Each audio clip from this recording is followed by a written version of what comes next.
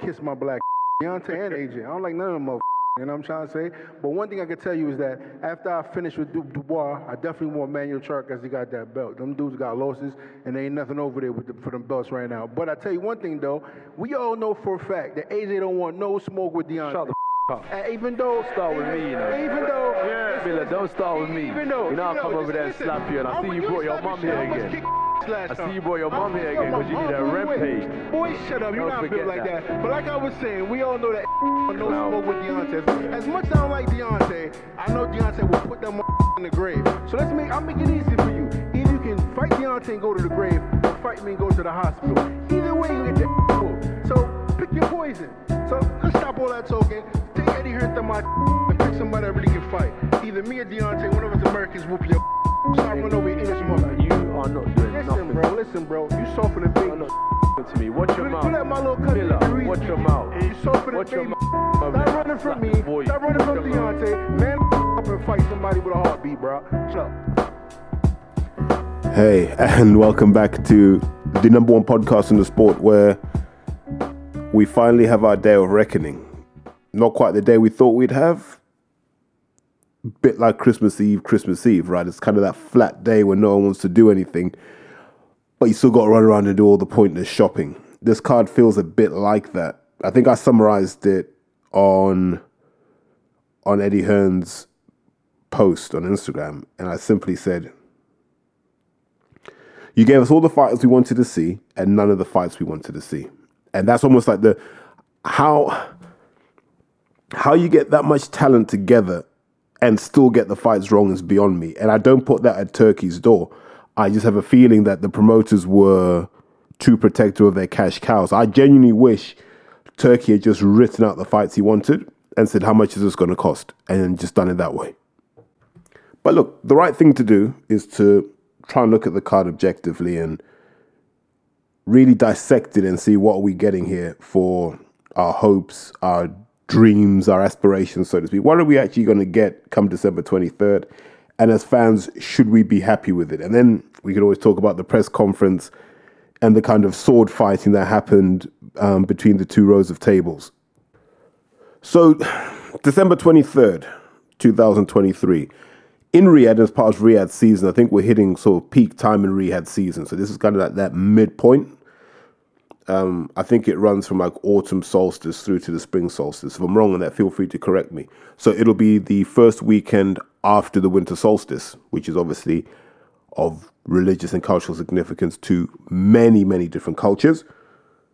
But on that Saturday, December 23rd, we are going to get what they're calling the greatest card in boxing history. And it will nominally be headlined by Anthony Joshua versus Otto Wallin. I just think the logic behind that is Wallin's probably more appreciated in the sport and respected without being more decorated than Joseph Parker. Definitely hasn't been battered around as much as Joseph Parker has. No? So the card, from what I remember, will be Anthony Joshua versus Otto Wallin. It will then be Deontay Wilder versus Joseph Parker. We will have Dimitri Bivol versus Lyndon Arthur. Jair Pataya versus Ellis Zorro. Daniel Dubois versus Jarrell Miller. Aslan Beck, Makhmudov. I think he will be fighting Kabayel, so I get Kabayel. We'll have Frank Sanchez versus Junior Farr. Filip Hrgovic versus Mark Demori. Now, I'll go on record as saying that's the best card we've seen this year. But that's a really low bar we're jumping over. It's the best card we've seen in the last 2 years. Still a really low bar. I think you're going back to 2017 to find a card that has that much star power. We just park the significance of the fights for 1 second. Just that star power alone, we've waited nearly 7 years for that kind of star power. So I just need you to bear with me. I'm going to go through the fights one by one because I think they deserve a bit of overview and initial analysis. And this may change over time. My views will change. You know how I am. But if we look at Joshua versus Otto Wallin, they're going to leverage the fact that they fought as amateurs and Wallin will think he was robbed. Joshua will say it was an easy fight. I expect that to be the case. What's really clear is, since that fight, Joshua's gone on to do so much more than Otto Wallin. Joshua has more quality miles in him than Otto Wallin has. Wallin's just been a guy who is in the Who Needs Him club.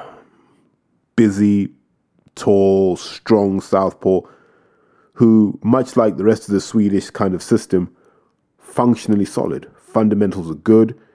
He knows what to do as a southpaw, and he'll make life hard. He'll be like Usyk light for Joshua, which presents opportunities, but it also presents challenges, right? What Joshua was able to show in the second fight against Usyk was, if you're not mobile enough, he will get to you with those heavy shots. Eventually, he'll get to you. But if Wallin can move around like Usyk did in the first fight, he will make Joshua miss and hopefully make him pay. But in terms of a fight, I'm not upset about this fight because we've wanted this fight for a while.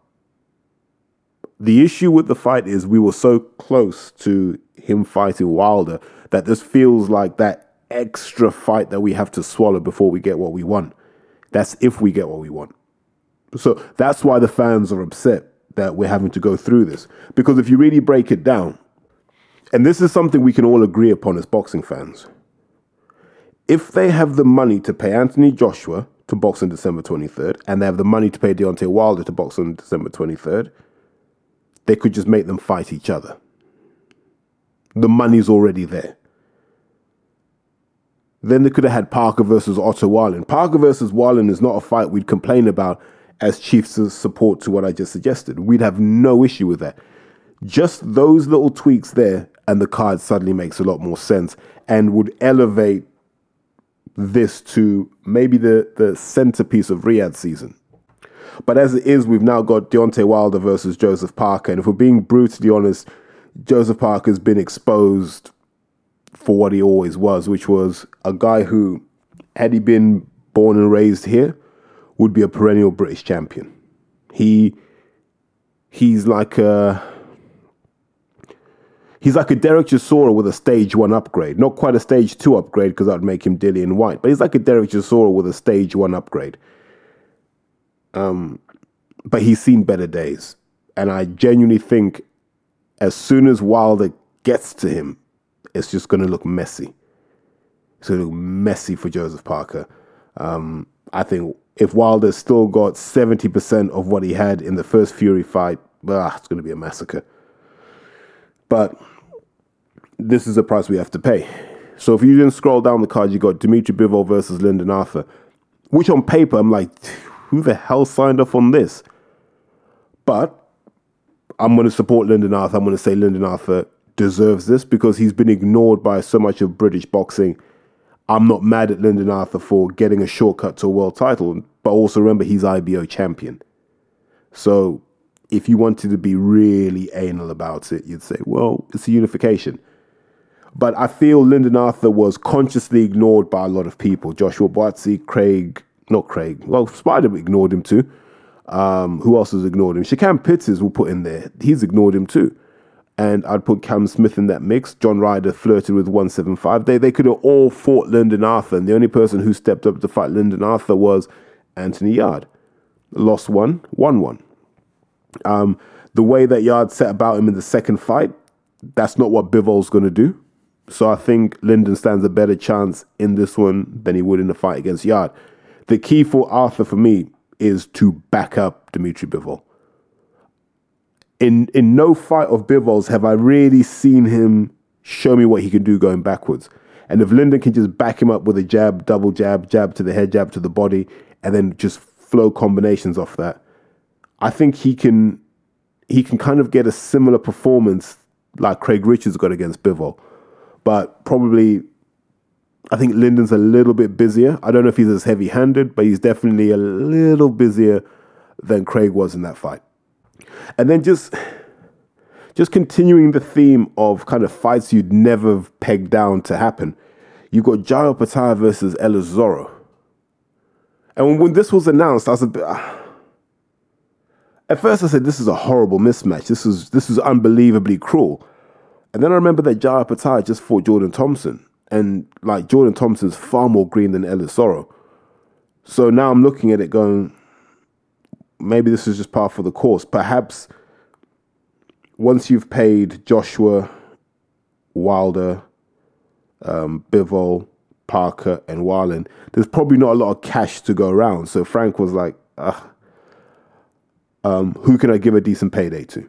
And I hope Ellis Zorro and I hope Lyndon Arthur are both making career high money, because it's a short career. And if these guys can make money that helps them buy a house, pay off a house, I'm not going to stand in the way of that. And I'm not going to be in front of a microphone criticizing that. I just see that Jaya Pattaya versus Ellis Zorro being a fight where we'll be applauding Zorro's toughness, but he will get stopped. And I don't say that with any joy, any pride. I'm glad he's got the payday. But you're dealing with a kid who's been good since he was 16, who's a southpaw who knows the game unbelievably well. Actually, on the side, it'll be interesting to see if Opataya stays in the UK to do some work with Anthony Joshua. Maybe that's part of the plan. Then I get a fight that doesn't make any sense to me, right? Daniel Dubois versus Jarrell Miller doesn't make sense to me. Daniel's just been stopped against Usyk, and that wasn't that long ago. And so you throw him straight into this. And this feels like everyone's trying to get their money out of Dubois. It's almost like they won't say it publicly, but I have a feeling that somewhere in Hertfordshire, at Frank Warren's house, the converted chapel, converted church, whatever it was, they've sat round, they've had their prawn cocktail on cracker wheat or whatever they eat. They've had a bit of Merlot. They just sat out having a chat, maybe some Cohibas, don't know if Frank smokes or not. And they've gone, I don't think Dubois got it. And they've gone, right, we need to get our money out. Let's just keep sending him to Saudi until we get our money back or until we make our profit on him. Because you're putting him in with Jarrell Miller, a guy that we haven't really seen troubled by power. And guys like DeHarpers can punch, by the way. And he's been able to hang in with those sorts of guys.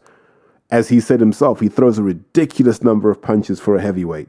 70 to 80, 85 maybe. And what we know is when Daniel gets overwhelmed, it gets hard for him in the ring. Now, I don't say that with any joy because I've been a fan of Daniel Dubois since he was a kid. Love the family, love his trainer, Don Charles. Like, it's all love.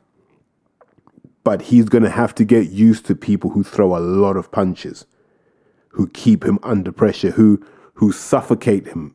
So he's not going to be able to just box with, considered thought, action. He's going to have to establish dominance early. And then it's just rely on your skills all through that fight. For Miller, I'm happy for him because we've seen so many people since Miller failed that drugs test be allowed to box, be allowed to make money, and we've all had to act like it never happened. Whereas with Miller, he's become a whipping boy. Like, I've seen guys on Twitter that were backing Conor Benn absolutely slating Jarrell Miller. And this is what I mean about kind of girlfriend behavior. You know, that kind of low testosterone behavior a lot of boxing fans exhibit where they just have to be bitchy because they can't be anything else. But look, Miller is box office for boxing. He brings eyes to screens. He's entertaining, he's engaging, he's thoughtful, he's smarter than you may assume. He's all of these good things. But the fact is he's failed 2 drugs tests. But he's not the only one. Povetkin and others have also failed multiple drug tests. There are many people in the Hall of Fame that have failed multiple drug tests. There are people in the Hall of Fame who were known to be abusing steroids, just never got caught. So let's have a sense of perspective on that. And then we've got Arslanbek, Makhmedov against Agit Kabayel. Filler. It's filler. If Makhmudinov, whatever his name is, Arslanbek. Right, look, if Arslanbek can stop Kabayel, it might propel him into a more meaningful conversation. But right now it's kind of hit and hope. Frank Sanchez versus Junior Fa. It's just Frank Sanchez cleaning up, some flotsam and jetsam before he says, why can't I fight a final eliminator for a world title? So there's a lot of positioning on this card. A lot of heavyweights positioning themselves for fights. maybe Sanchez calls out someone like Joshua, or maybe he calls out the winner of Dubois versus Miller. And then final fight, Filip Hrgović versus Mark Demori, which, like, I think is an absolute embarrassment for the record. I think is an absolute disgrace. So, and I understand, like, if Hrgović is saying, I need to protect my IBF ranking so I can get my automatic shot at the guy who unifies, fine. If the Saudis are saying, look, this is the price we had to pay for Hrgović not to demand the immediate IBF title shot, I get that. But anyone trying to convince me that this is a good fight, what planet are you on? I mean, as Roy Keane would say, you're in cuckoo land. I think it's quite possible one of the worst heavyweight fights I've seen in a long time. It's like when Fabio Wardley fought that fat guy that came in at 320 pounds. It's utterly embarrassing. How do you even describe it?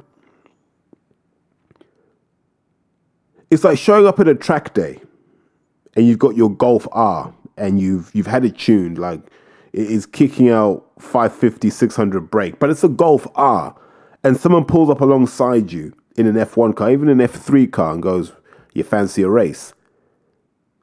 Anyone looking at that from the outside is like, those two cars can't race each other. Like, these are not the same, like, they're not the same anything. Mark Demori is not the same anything. I think he may leverage, like, well, I'm half Croatian, so it's kind of like a derby of sorts.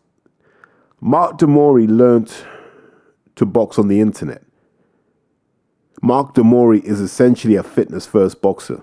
Mark Demori is essentially, what was that thing that Bouncer used to do? I can't even remember. He's essentially, what do you call it, misfits, yeah? Mark Demori's misfits level boxing. Tom Little would batter him today if they fought.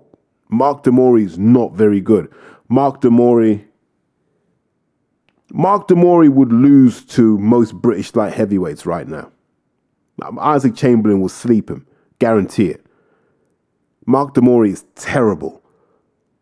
People roasted David Hay. I didn't hear Bellew say a word this time about Demori, the way he ripped into him a few years ago. Why is he not doing that now? Because, his puppet masters have told him not to. But I think that fight is terrible. But if there are political dimensions to it in terms of keeping Filip Hrgović sweet, and because of that he had leverage to say, I want good money, but I want a soft opponent. Fair enough. Sometimes you got a horse trade to get the things you want. So sometimes I can accept that there's a bigger game at play. But if you look at that card, that's not a card you're just going to watch at like 10 o'clock at night. You're going to watch that from the start because it's compelling from start to finish, right? It may not be the greatest card. It may not be any of the fights we wanted, but you're like, what's going to happen to Daniel Dubois? Or I wonder how far Ellis can go before he gets stopped. Or, I wonder if Lyndon can cause an upset. All these sorts of things start to play. And I'm going to back the underdog. So I'm going to be backing Ellis Zorro and I'm going to be backing Lyndon Arthur because why not? Like, these guys have been given a lottery ticket. It's up to them. If they've really got it in them to dominate, something good may happen. I'm not guaranteeing it, but something good may happen. I know the Australians will tell me, mate, show Jai Opetaia some respect. And I have, and I've said he's a completely different level. Ellis Zorro learned to box close to adulthood. Jai Opetaia learned to box in childhood. This gap is vast. But they still got to fight. So we'll find out. But I think that's the sort of card, if you look at that big picture of what's happened, and there's little bits of gossip I've heard, there's stuff that's been said publicly. It looks like Frank's in charge. He holds the purse strings. So it looks like Frank can say yes or no to a lot of things. Because if you notice, Frank's got a lot of real estate on the fact. I don't even think anyone's dominating the real estate. Frank seems to be So in corporate finance, you talk about, even in insurance, you talk about syndication. So if there's a big takeover, I don't know, Ford want to buy Mercedes-Benz, or the Volkswagen Group want to buy Mercedes-Benz, and they need a 50 billion loan. That loan is syndicated because no bank can carry that risk on their balance sheet. And what there normally is a lead arranger. It may be JP Morgan, Goldman Sachs. It's normally one of the big banks like Citibank. And their job is to coordinate the loan. So the loan comes in tranches, right? And depending on how much you're willing to put in and at what price determines where you are in the pecking order. So if you're the first 10 billion, you're most likely to get paid as opposed to the last 10 billion. And there's all that horse trading that happens, but it's all coordinated by the lead arranging bank. And it looks like in this case, Frank is the lead arranging bank, where Turkey has said, I've got this budget. What can we do for that? And Frank said, here's what I can put in. Here's what Bob can put in. Let's talk to Shelley Finkel. So everything non-Matchroom, it looks like Frank has worked with the American promoters and probably Wasserman to get done. And then I think Turkey's probably just pulled rank with Eddie Hearn and said, listen, this is going to happen with or without you, but we'd quite like some of your guys on here as well because we're trying to spread the wealth. No, Turkey's not stupid. What got to think how he's a very, very smart man. Whatever the budget for that night was, let's just say the budget for the whole card is 50 mil. Okay. By splitting that between, they're saying 12 promoters. Okay, cool. No one promoter has power. No one promoter can make demands because what Turkey has said is, I'm sharing it out relatively equally. Because if one person starts acting up, we can lean on someone else. And it's a way of keeping everybody in line. So he's smart enough to let people know that, hey, we're not stupid Arabs about to get fleeced here. We're going to run this in an organized way so that we get the outcome we want for Riyadh season. So I think that's really smart and something that doesn't get talked about a lot. You know, nominally we're talking about Frank being in charge here, right? Frank was the main guy talking. Dev Sani was MC, all this sort of stuff. But really, Turkey's in charge. Frank's just kind of shown that he's in a little bit better than Eddie Hearn. But that could change next month. But as I've said before, the Saudis are not beholden to anybody. So it'll be interesting to see how these relationships ebb and flow over time.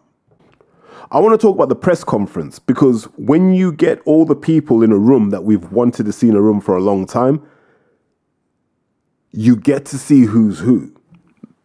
The energy reveals itself. The stuff that you can't hide, the stuff that you can't beg Coogan to keep out the video, all that sort of stuff is revealed in a press conference. But the first thing I want to say is, and I've seen Dev get a lot of criticism online because Joshua didn't want to take any of his questions. Dev Sani was instigating though. Dev was instigating, and he'll admit that he was instigating. He was like a dog with a bone on that Wilder Joshua thing. Like he tried to hint at it, and Wilder tried to straight bat it. Like, no, we ain't gonna go there. And then Dev was like, no, we really are gonna go there. And then just made it explicit. You're here, Joshua's here, what's happening? And yes, Dev should get stick for instigating. But we wanted Dev to instigate. Because how many years have we been there going, no one's asking the question. No one's really putting these guys' feet to the fire. And Dev Sani did. Dev said, listen, what's going on here? This is the only fight on this table we care about. So credit to Dev for having the courage to do that. I thought Josh's response was childish, but also understandable. Because if you remember back in New York, he was one that was telling Miller, you need to be professional. We're professionals, act professionally, and Joshua didn't. And this is another example of Joshua not doing the thing that he claims he does do. You know, he always tried to hold himself to a higher standard, and I think what he did with Dev shows that he's human like the rest of us. But I just found that hilarious that it was little old Dev who was doing the instigating. The thing I found interesting in this whole press conference was all the times you've seen Anthony Joshua and he's been the headline act. And what I mean by that is it's a matchroom show. It's a home show for him. It's, you know, everything's in his favor. Everything's set up for Joshua to look like a superstar, right? We've seen it 20 odd times now. You know what I mean? We've lived through this. You could see he was unsettled being essentially in a way fighter, because his promoter wasn't controlling anything here. They were just guests. And Joshua's body language was what you do when you try and convince the world you're tough. We all know people that we would class as being hard as nails, right? And they're the kind of people who don't shout about it, but you see them in a pub and everyone knows if that's his seat, you don't sit in it. And it's not out of fear, it's respect. It's like, that guy's tough. I don't want to get into any kind of altercation. And in some cases, it's a woman as well. Let's not just say it's only men. But these are people who aren't noisy with it. They don't have to convince you. Because when it's time to go, they go. Then there's another group of people. And they have reputations. And a lot of these reputations are just hearsay. And on God, they fall apart when you say, what's that based on? Who's he actually for?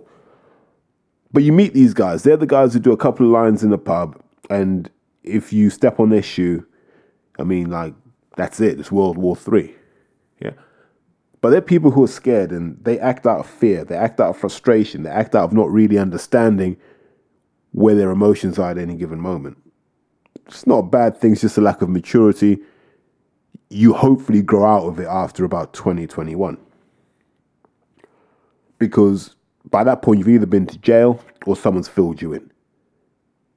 Anthony Joshua's the second group.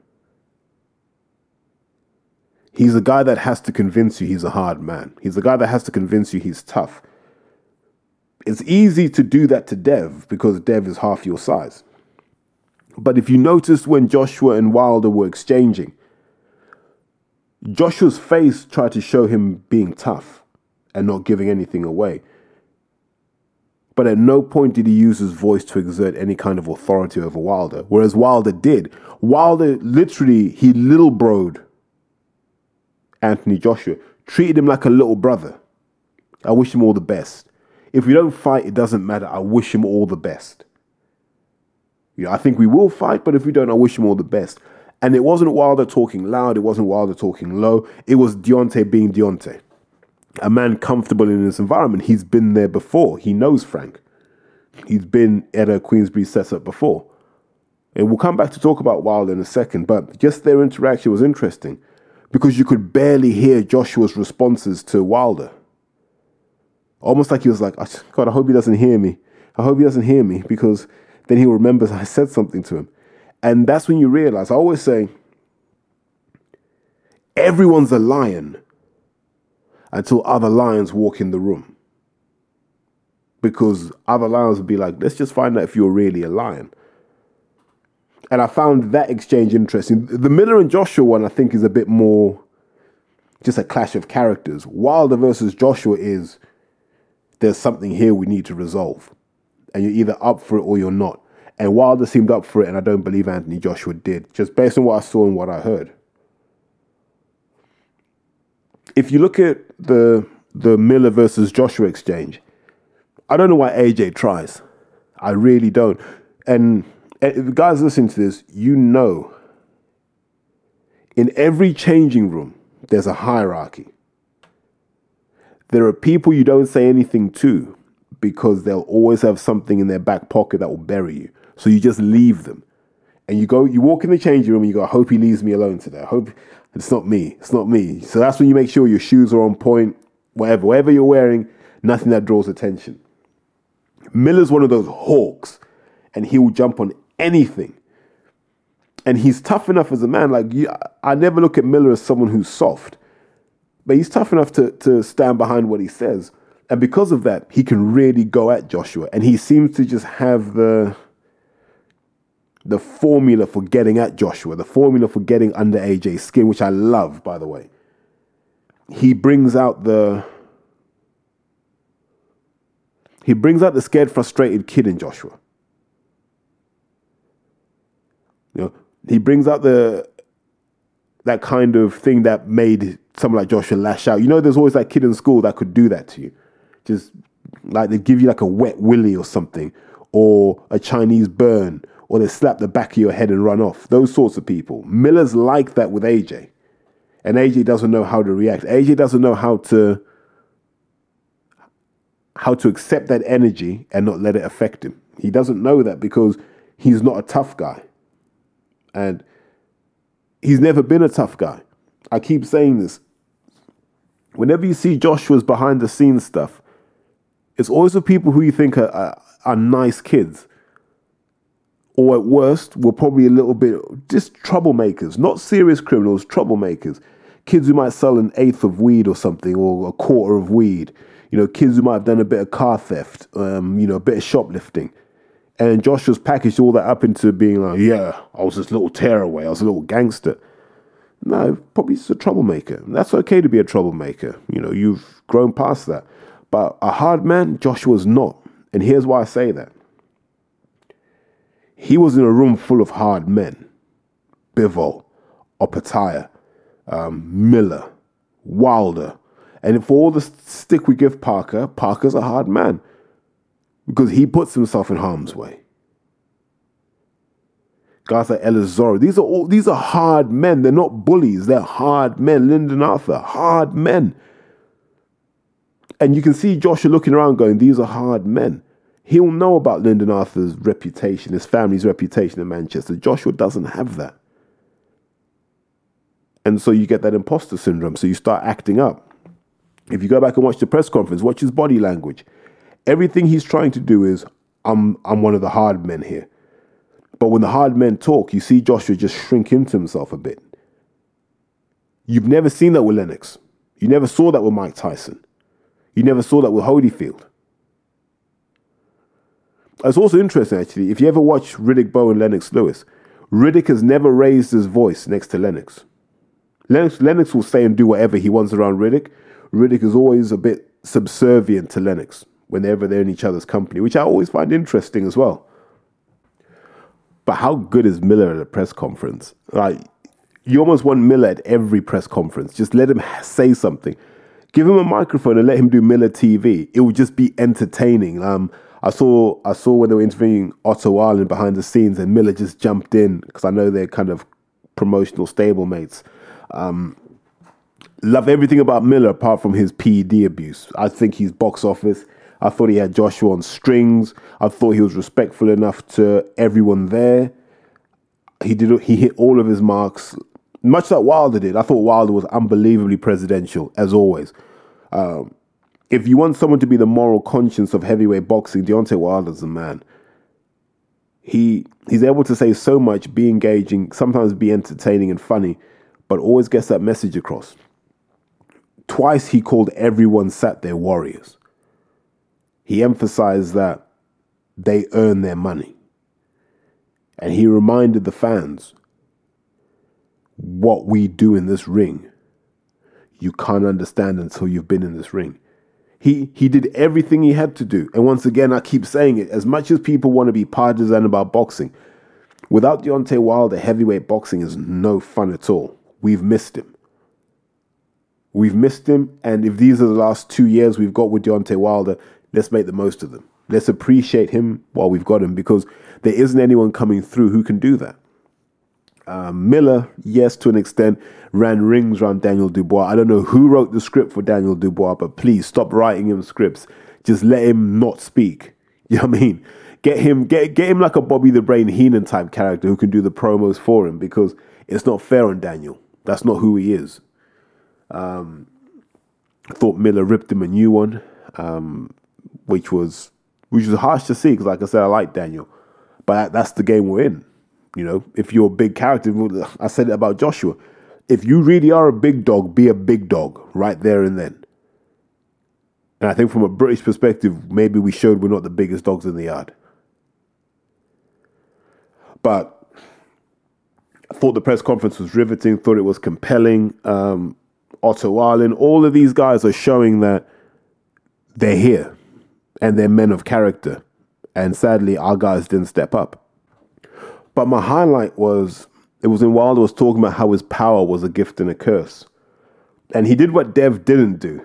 Dev went for the jugular. Wilder just hinted at it. And he said, maybe me knocking so many people out had people scared to fight me. Maybe I lost out on opportunities to unify because people were scared of my power. And then he just left it. And I love the idea of just dangling a thread in front of an audience for them to figure everything out. So that was good. And like I said, I'm just full of the utmost praise for Deontay Wilder. I think he's a class act in many ways, from a boxing perspective for sure. The one thing we do have to talk about in closing is, for the last couple of years, Derek Chisora has literally cosplayed Lawrence of Arabia, right? He has done absolutely everything to hang out the back of the Saudis. But understandable, he's coming to the end of his career, one more payday. So imagine after all of that cosplay, all of that role playing, all of that, groveling, you are overlooked in favor of Mark Damori. You're overlooked in favor of Jerome Miller. You're overlooked in favor of Joseph Parker. That has to be chastening for Derek Chisora. That has to be chastening. Because I know they're not going to be having, we've got replacements lined up. There are no replacements lined up, despite what people will try and tell you. If drug tests have failed, then it's a problem. But having said that, if I was a heavyweight right now, I'd be training.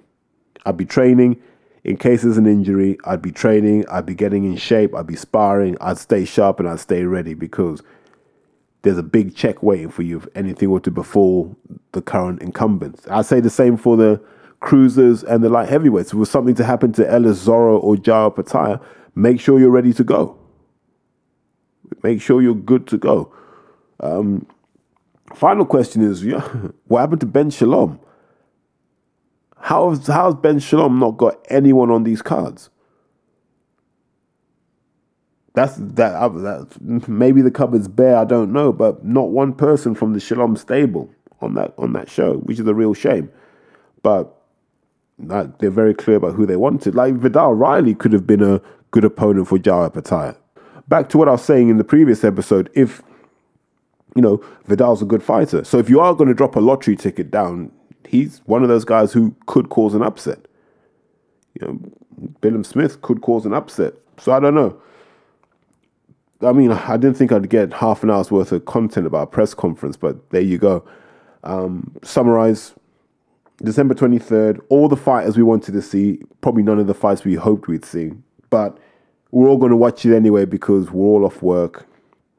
And I mean, I think my mum's coming over on that day for Christmas anyway, so I'll be at home watching, chilling, freezing probably. But we'll all watch it and we'll all have a good old moan about it. I might make the summary of that episode number 200. I don't know. We'll see. But on that note, guys, let me tap out and say, always appreciated that you listen. In the last episode, I know I got a bit heavy at the end talking about sort of men's mental health and our peace, but it's important we talk about these things, and it's important that everyone knows you're not alone. Like, it's easy to throw yourself into work, to throw yourself into sport, to throw yourself into life. And before you know it, you're 4 years into a bad relationship, you're 4 years into a bad job, you're 4 years further removed from your dreams and your happiness.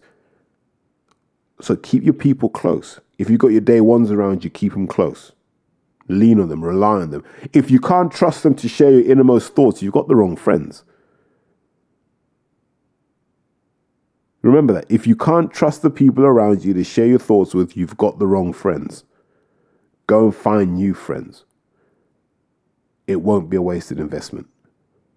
And once you find good people around you, lean on them, rely on them, grow with them, develop with them. No shame in that, guys. And on that note, I will tap out and say, have a great day. Whenever you listen to this, have a great day. As always, let me know what you think. If the episodes are hitting, if they're not hitting, always appreciated, and take care.